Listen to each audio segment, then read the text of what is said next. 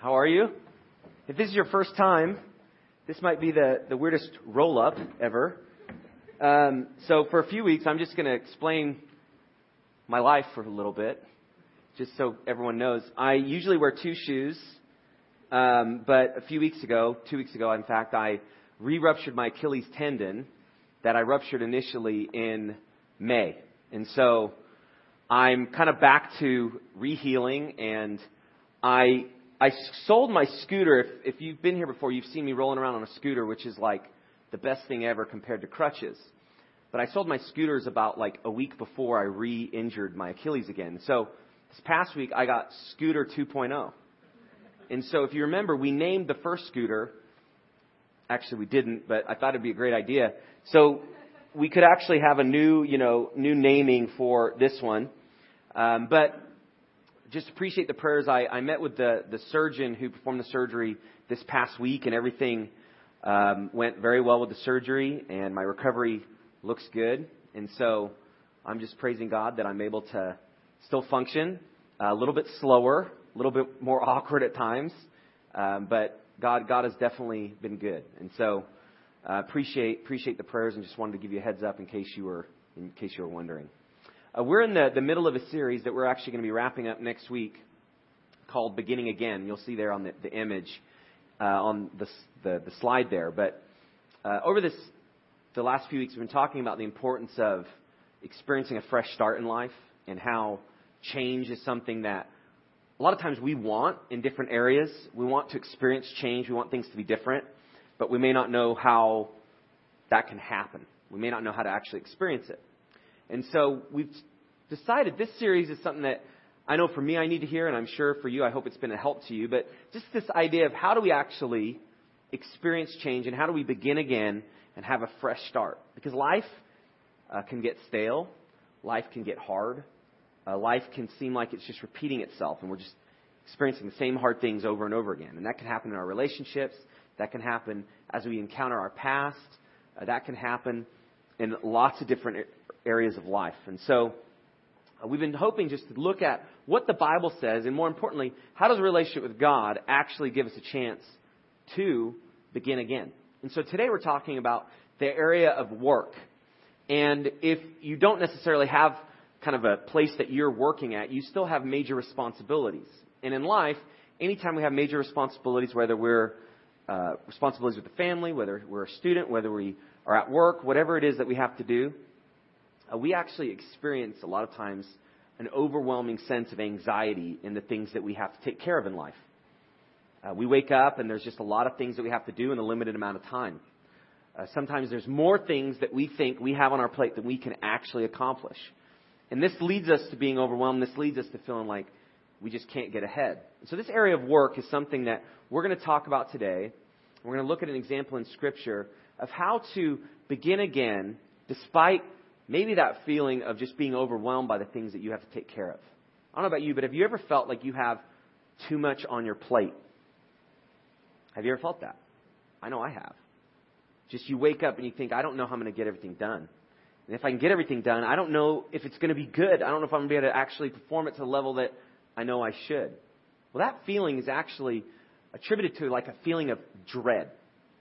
And what's happening in our country is many people are working, and they're working long hours, and they're trying to make ends meet, and it's hard to do. And companies are spending millions of dollars trying to figure out how do we help people experience kind of a newness in their work? How do we help students and employees and everyone kind of in our society experience kind of the opportunity to overcome the dread of our responsibilities? And there's been a lot of studies on how to spot burnout in people, especially companies. They're trying to figure out, okay, if we can spot burnout in employees, then we can help them, and hopefully that will lead them to being more productive. That will lead them to having a better life. Burnout is something that I think you've probably experienced. I know I've experienced. Just that feeling of, I don't know how much longer I'm going to be able to continue. And so Business Insider recently did a survey of employees and all the things that they were experiencing, and they came up with like a list of these are the kind of the warning signs that you may be burnt out. And I'm going to read this list to you. And what I realized is like, I may be burnt out. I don't think I am, but a lot of this list I've experienced. And so this is just to kind of put us on the common ground together. We've probably felt some of these. So here's some I'm just going to work through. You can see them up here. Number one, setting your alarm too early to use the snooze button. They actually attributed, like, a lot of people that were burning out, they kind of went through their daily routine, and this was like a common thread. Like, if they had to get up at 6:15, they're setting it up at like 5:30.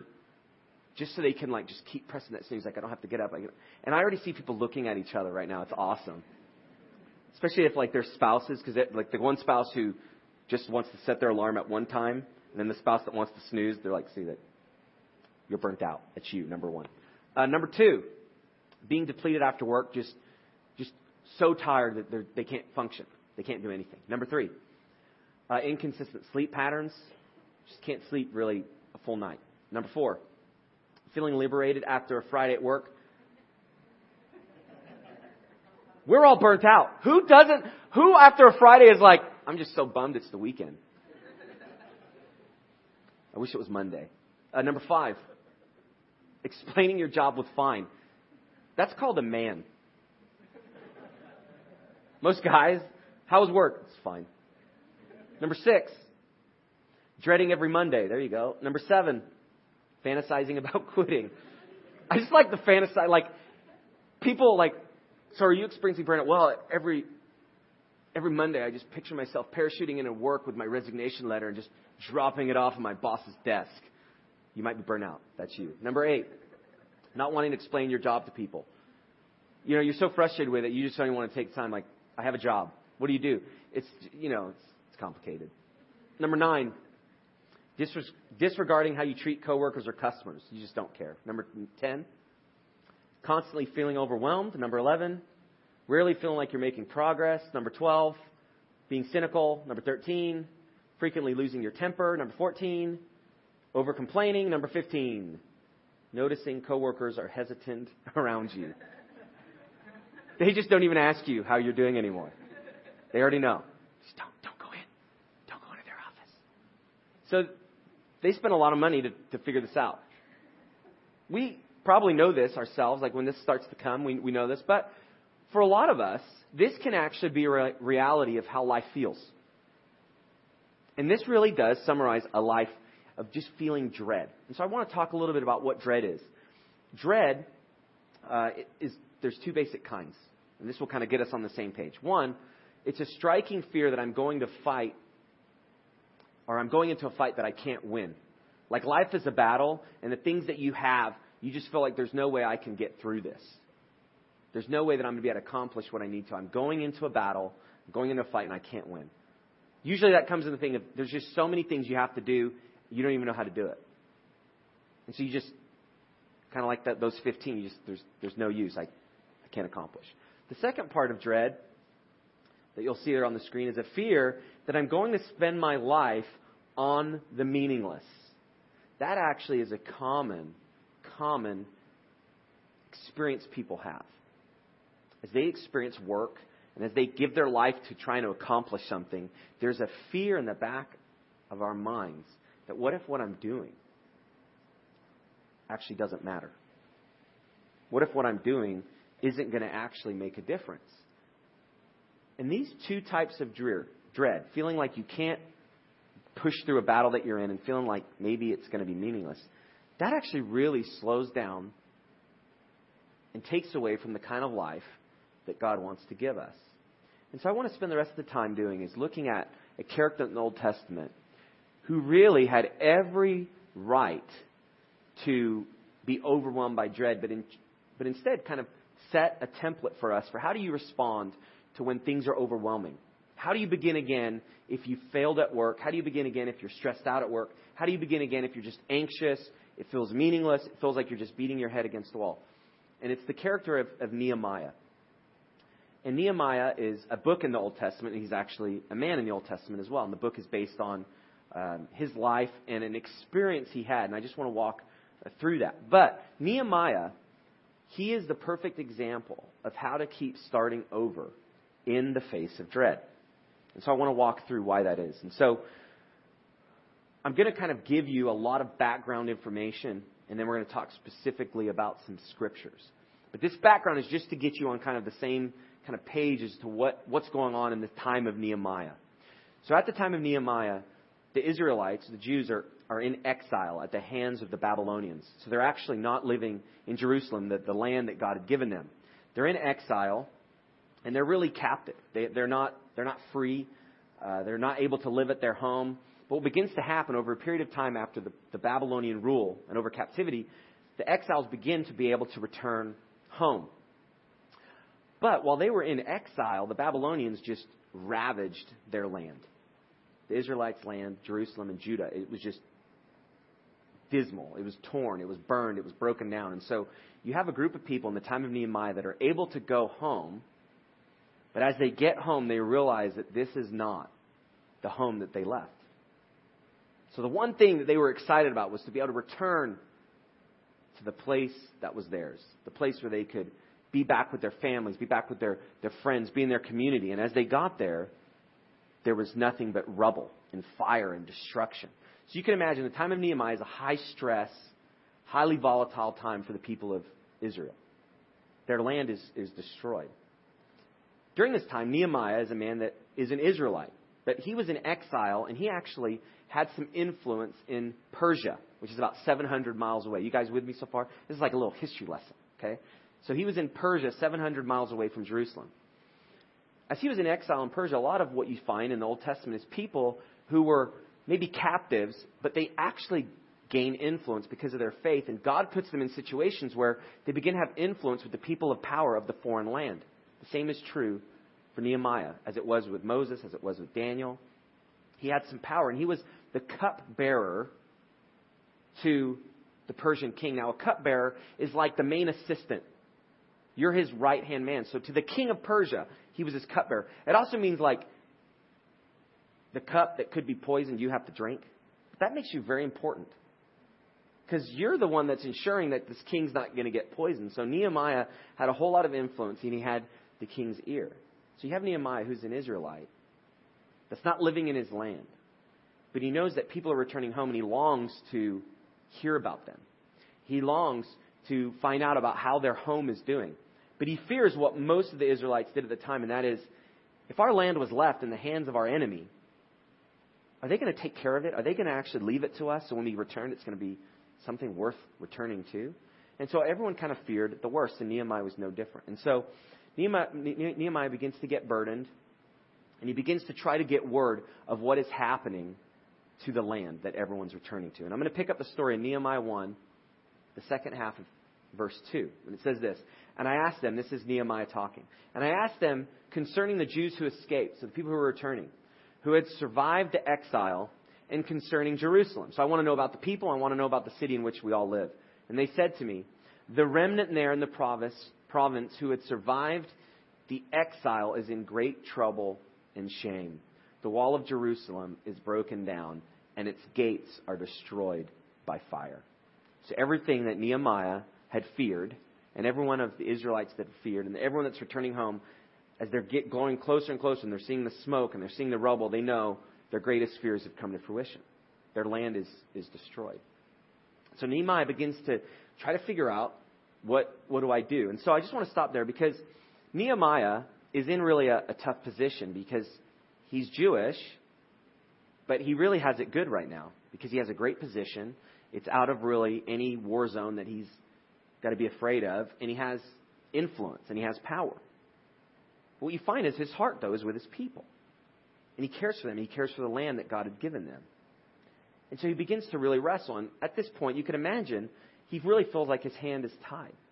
Feels like, what could I do? I'm here. I'm 700 miles away. All the people are returning, and I'm here. And so he was greatly burdened.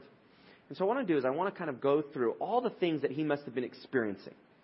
Lots of emotions, a lot of stress, a lot of just unknown, feeling like, what do I do? How can I help? And what he begins to do is he lays out really the right response to how you deal with things that are overwhelming, how you deal with dread, which you feel like there's nothing I can do, my hands are tied. And so I want to walk through this, because Nehemiah is a great example for us, and it begins with the very crucial first step that Nehemiah did. After he got the news, he asked God for help.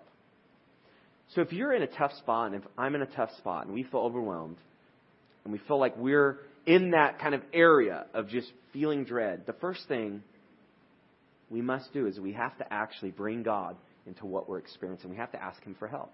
And that's what Nehemiah did. He says this in Nehemiah 1:4. You'll see it on the screen. It says, "As soon as I heard these words, I sat down and wept and mourned for days. And I continued fasting and praying before the God of heaven." So he was greatly troubled to the point where he's not going to eat. And he's overwhelmed by emotion. He's mourning. He's distraught.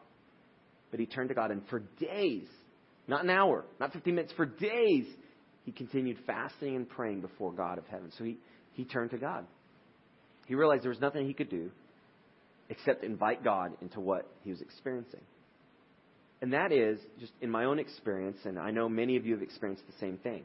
When you get to the point where you can't face what you're facing, or you're not sure how to move forward, the only thing you can do at times is actually invite God in to the things that we experience.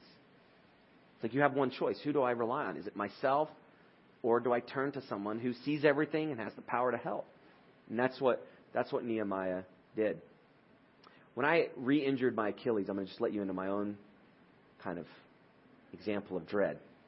I was on the beach and I re-injured it. And I'm pretty sure I re-injured it. And the first thing I felt was just like, I think I re-injured my Achilles.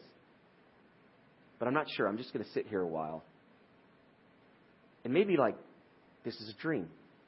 And I'm going to wake up. Usually like when you're on the beach, like that, you want that dream to stay. I was like, let this dream be over. And as I sat there, I realized like, the reality's done. Like, there's nothing I can do. And my kids are around, and my wife was there, and we're all just like, so what do we do? And I didn't know. Like, I couldn't really walk, and I was just overwhelmed by these thoughts of I'm going to have to do this all over again. And I just got better, and how's this going to work? And I was very overwhelmed. I was very stressful, and I was kind of in despair, and just this thing that's nothing compared to what Nehemiah was facing. But I felt that dread, just this, what's going to happen? How is this going to work? And then my wife in the moment really helped me with something. And she said, let's pray. And I was sitting there, and I was like, that's right. Let's pray. That's all we can do. And we prayed right there. And in that moment, those feeling of despair and dread really just were lifted a little bit. It's a sense in which God is in control. He's there. He provides the help in the moment. This is the same thing Nehemiah experienced. He's like, I don't know what I can do. And so he asked God for help. He invited him in. So instead of running scenarios of all the things that we could do or should do, first thing he did is let's pray. Let's ask God. Later, as soon as he kind of got through this period of praying and asking God for help, he realized that he really needed to try to figure out what to do. And he was interacting with the king, and the king has never seen Nehemiah just distraught. And he notices, and he asks Nehemiah, what's wrong? And why do you seem so down? And why do you seem so just dread-stricken? And he explained what had happened. And what you find is that because he had prayed to God, and he had asked God for help, God moved the heart of the king of Persia and actually released Nehemiah to be able to go and check out what was happening. If you can imagine, your highest assistant who helps you with so much, who's there whenever you need him, you allow him to go, which makes it harder on you, the king, but you allow him to go because you know he really in his heart wants to be there. So it's just an amazing story of just, he brought God into the equation and God begins to move. And that leads to the second thing that Nehemiah does. As he faced the dread, he invited God in, he asked him for help, and then he assessed the mess. He decided, I need to go to Jerusalem. I need to find out what is actually happening. And so he set on the journey to head to where all the people are going. And you find that in Nehemiah 2:11. It says, so I went to Jerusalem and was there 3 days. And then Nehemiah 2:15. Then I went up in the night by the valley and inspected the wall, and I turned back and entered by the valley gate and so returned. So what Nehemiah did is he set out and he began to inspect the wall. And he did so at night because he really didn't want this to be a big ordeal. He just wanted to have time to focus and to really go to every part of the city and find out what had been destroyed. And in this time in Jerusalem, there are great walls. And the walls are part of the fortification because all the people around are enemies of the Israelites. And so the walls of Jerusalem are crucial to keeping the people safe. And so he's going around. He's looking at the walls. He's looking at the destruction. Where are the weak points? Where are the strong points? Is there anything left that's worth saving? And what is this mess going to look like? And so something I appreciate about Nehemiah's example is that it actually led to action. Oftentimes, we may think to bring God in, and we kind of get stuck there, like, God, just help me. But sometimes you actually have to know what is the situation you find yourself? What is it that you actually have to deal with? And you have to begin to think, what am I overwhelmed by? What am I anxious about? What is on my plate that just seems like I can't take care of? And so all of us have to kind of look, what's going on in my work life right now that's causing me to be so stressed out? What's going on right now in my family life that's causing me to be overwhelmed? What's going on right now in ministry where I just feel like I can't get ahead and I can't help the people I want to help? You have to begin to kind of look. Now, people aren't necessarily the mess, but there's just the sense of all the things that can go wrong. We sometimes just have to look and see, where are we and what is really going on? And it's not you just pray and then you assess the mess and you stop praying. It's really this continual. As you continue to assess the mess, you have to continue to bring God in. This is what I'm facing. This is what I'm experiencing. And then the third thing, once Nehemiah invited God in, and once he assessed the mess and he began to inspect, he actually had to get started. And Nehemiah's role was he was going to rebuild the city. This city needed to be refortified. It needed to be a place where the Israelites who were returning could actually have a place to live. The community needed to rebuild. This was the city of God that he had given them. And so it was vital for the existence and the well-being of the people of Israel to return the city back to a place where people could actually live there. And so he got started. Now, Nehemiah 2:17 through 18, these two verses have a lot just packed in them. Then I said to them, he's talking to the people, because as he's assessing and as he's deciding what needs to be done, everyone's kind of looking at Nehemiah. Like, what are you doing, Nehemiah? Like, you're the cupbearer. You're in Persia. Like, what are you doing here in the rubble with us? And they begin to see, like, okay, I think Nehemiah's on a mission. So that God's put him on this mission to help rebuild. And so he begins to gather people, and people are interested, like, Nehemiah, what's going on? You can imagine, as he's kind of going around, people just following him. So, Nehemiah, what are you doing? What are we doing? How are we going to do this? And asking him. Finally, he gets to the point where after he's assessed the mess, he begins to talk to the people. And this is what he says. Then I said to them, you see the trouble we are in. See, let's just state the obvious. We're really messed up. That's what he's saying. We're just really messed up. You see the trouble we're in? How Jerusalem lies in ruins with its gates burned. Come, let us build the wall of Jerusalem that we may no longer suffer derision. And I told them of the hand of my God that had been upon me for good, and also of the words that the king had spoken to me. And they said, let us rise up and build. So they strengthened their hands for the good work. So it's amazing in this point of history how it went from complete ruin and complete destruction and despair to a gathering of people who decide, let us rebuild together. And Nehemiah said, hey, God has given me his power. The king of Persia has released me. That's not just for nothing. We have something to do. If you could imagine, like, sometimes when you read this, it just is kind of words on a page, but could you imagine? The place is in ruin. The smoke is still just probably rising. There may be fires that still need to be put out. And everyone's just trying to kind of gauge, what do we do? What do we do? What do we do? And they're just probably frozen. But God uses Nehemiah to give them a vision. We have to do more than just be overwhelmed. We have to do more than just feel sorry for ourselves. Let's get started. And so could you imagine? He's explaining God is with us. Let's do it. And there's just this sense that as I read this, I get this thing of just all these people are like, let's do this. But when you read it, you're like, oh yeah, they were kind of excited. But could you imagine your place is in ruin and you get this vision that God wants you to rebuild. And he's going to give you everything you need to rebuild. And he's even give you a man that's going to lead the charge in rebuilding. And he asks, let's rebuild. Do you think they just kind of like, yeah, let's rebuild? What do you think they did? I imagine they were completely fired up. as they're just looking at ruin, like, let's do this. And there was just so much great strength. And then the end of that is so interesting because it says, so they strengthened their hands for the good work. I just kind of like to know, like, at that moment, let's rebuild. Everyone's like, let's rebuild. Let's start throwing bricks to build calluses on our hands. Like, what happened? Like, they strengthened their hands. I mean, I don't think they had those little squeeze things, like, who knows what they were doing, but they had to strengthen their hands. Like, you know what? I've been in exile a long time, and good news is I've been working, and I got calluses. And so everyone's like, I got calluses too. And they're just like looking, I got strong hands too. And they're just kind of getting pumped up. It's like getting game time. They're like, let's do this.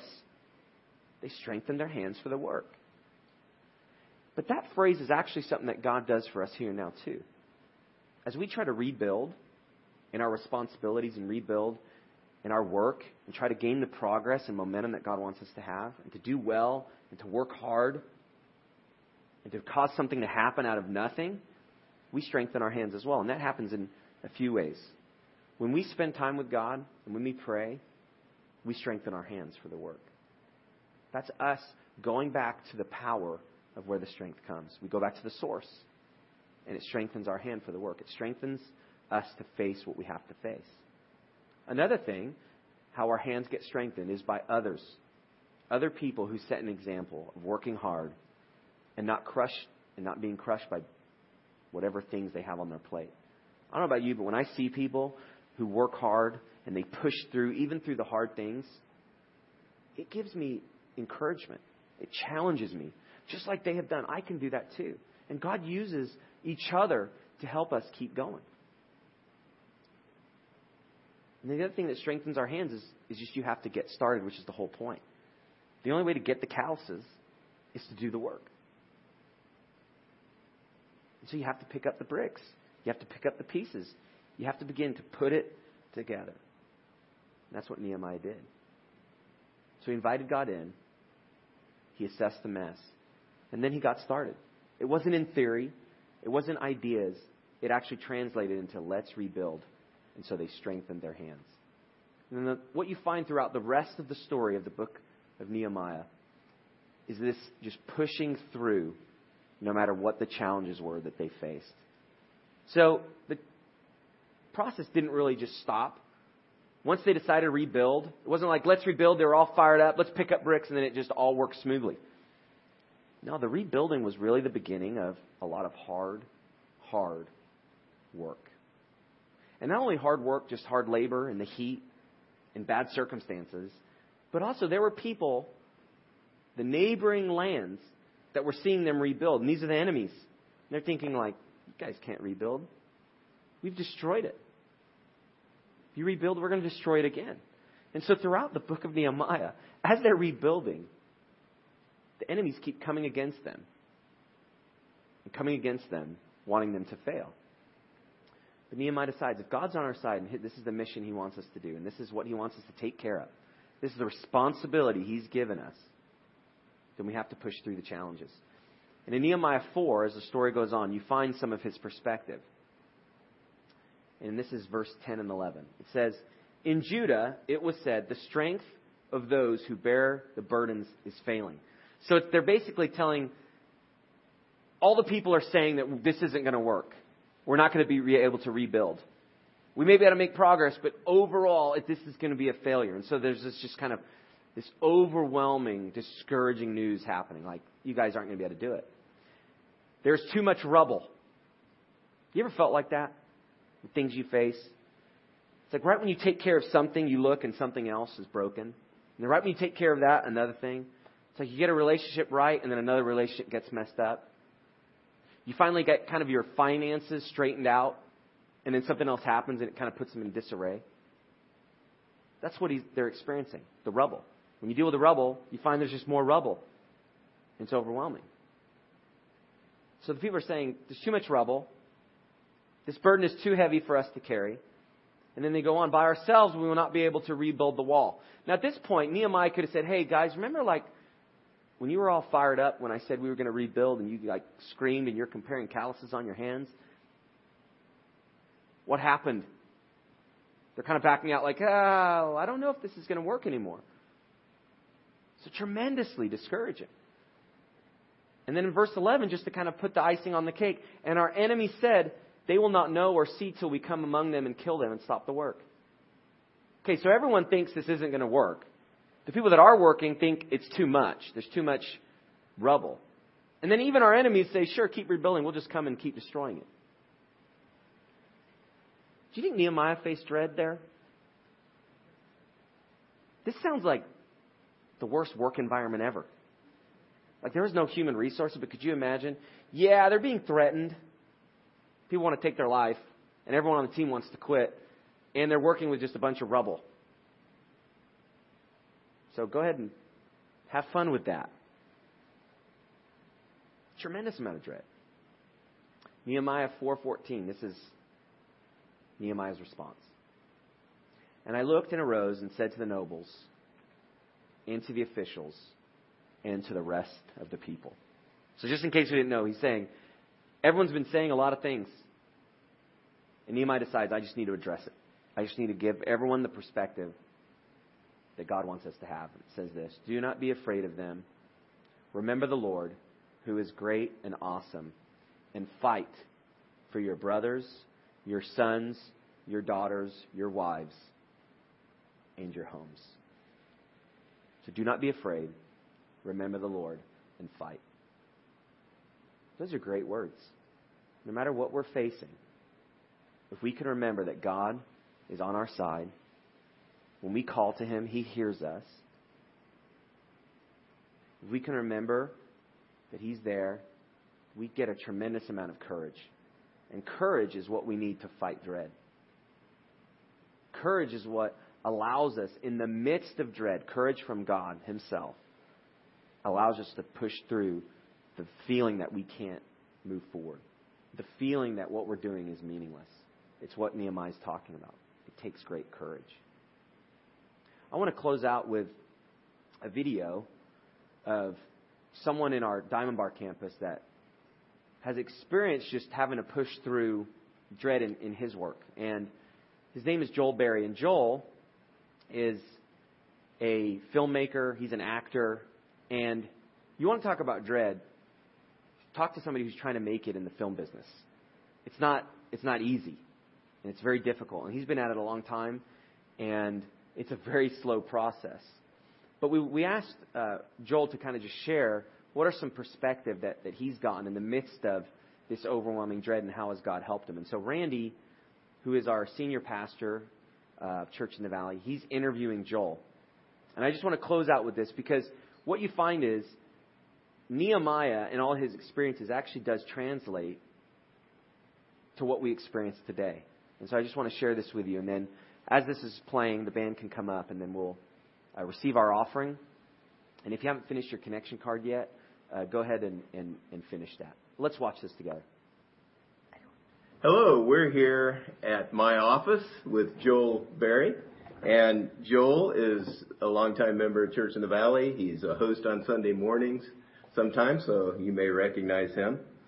Joel's an actor in independent films and commercials. He also has a production company that is named Sweet Tea Films. Really good name. Makes me thirsty.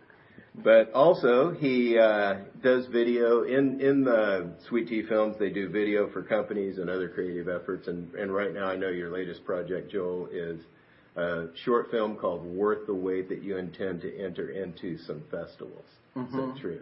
Yeah, we just finished it. And festivals are a good way to kind of jump to the next step in your career. So Great. So this is an important project. It's something you just launched out to do. Mm-hmm. And I know there's several steps along the way to creating a film like that. What's involved in doing a short film like Worth the Wait? Well, it starts with an idea, then you write the script, and then get feedback on the script, and then the second thing I did was start reaching out to actors. So a couple actors that I really respected and that I thought would be perfect. I thought I might as well ask them first, and they said yes.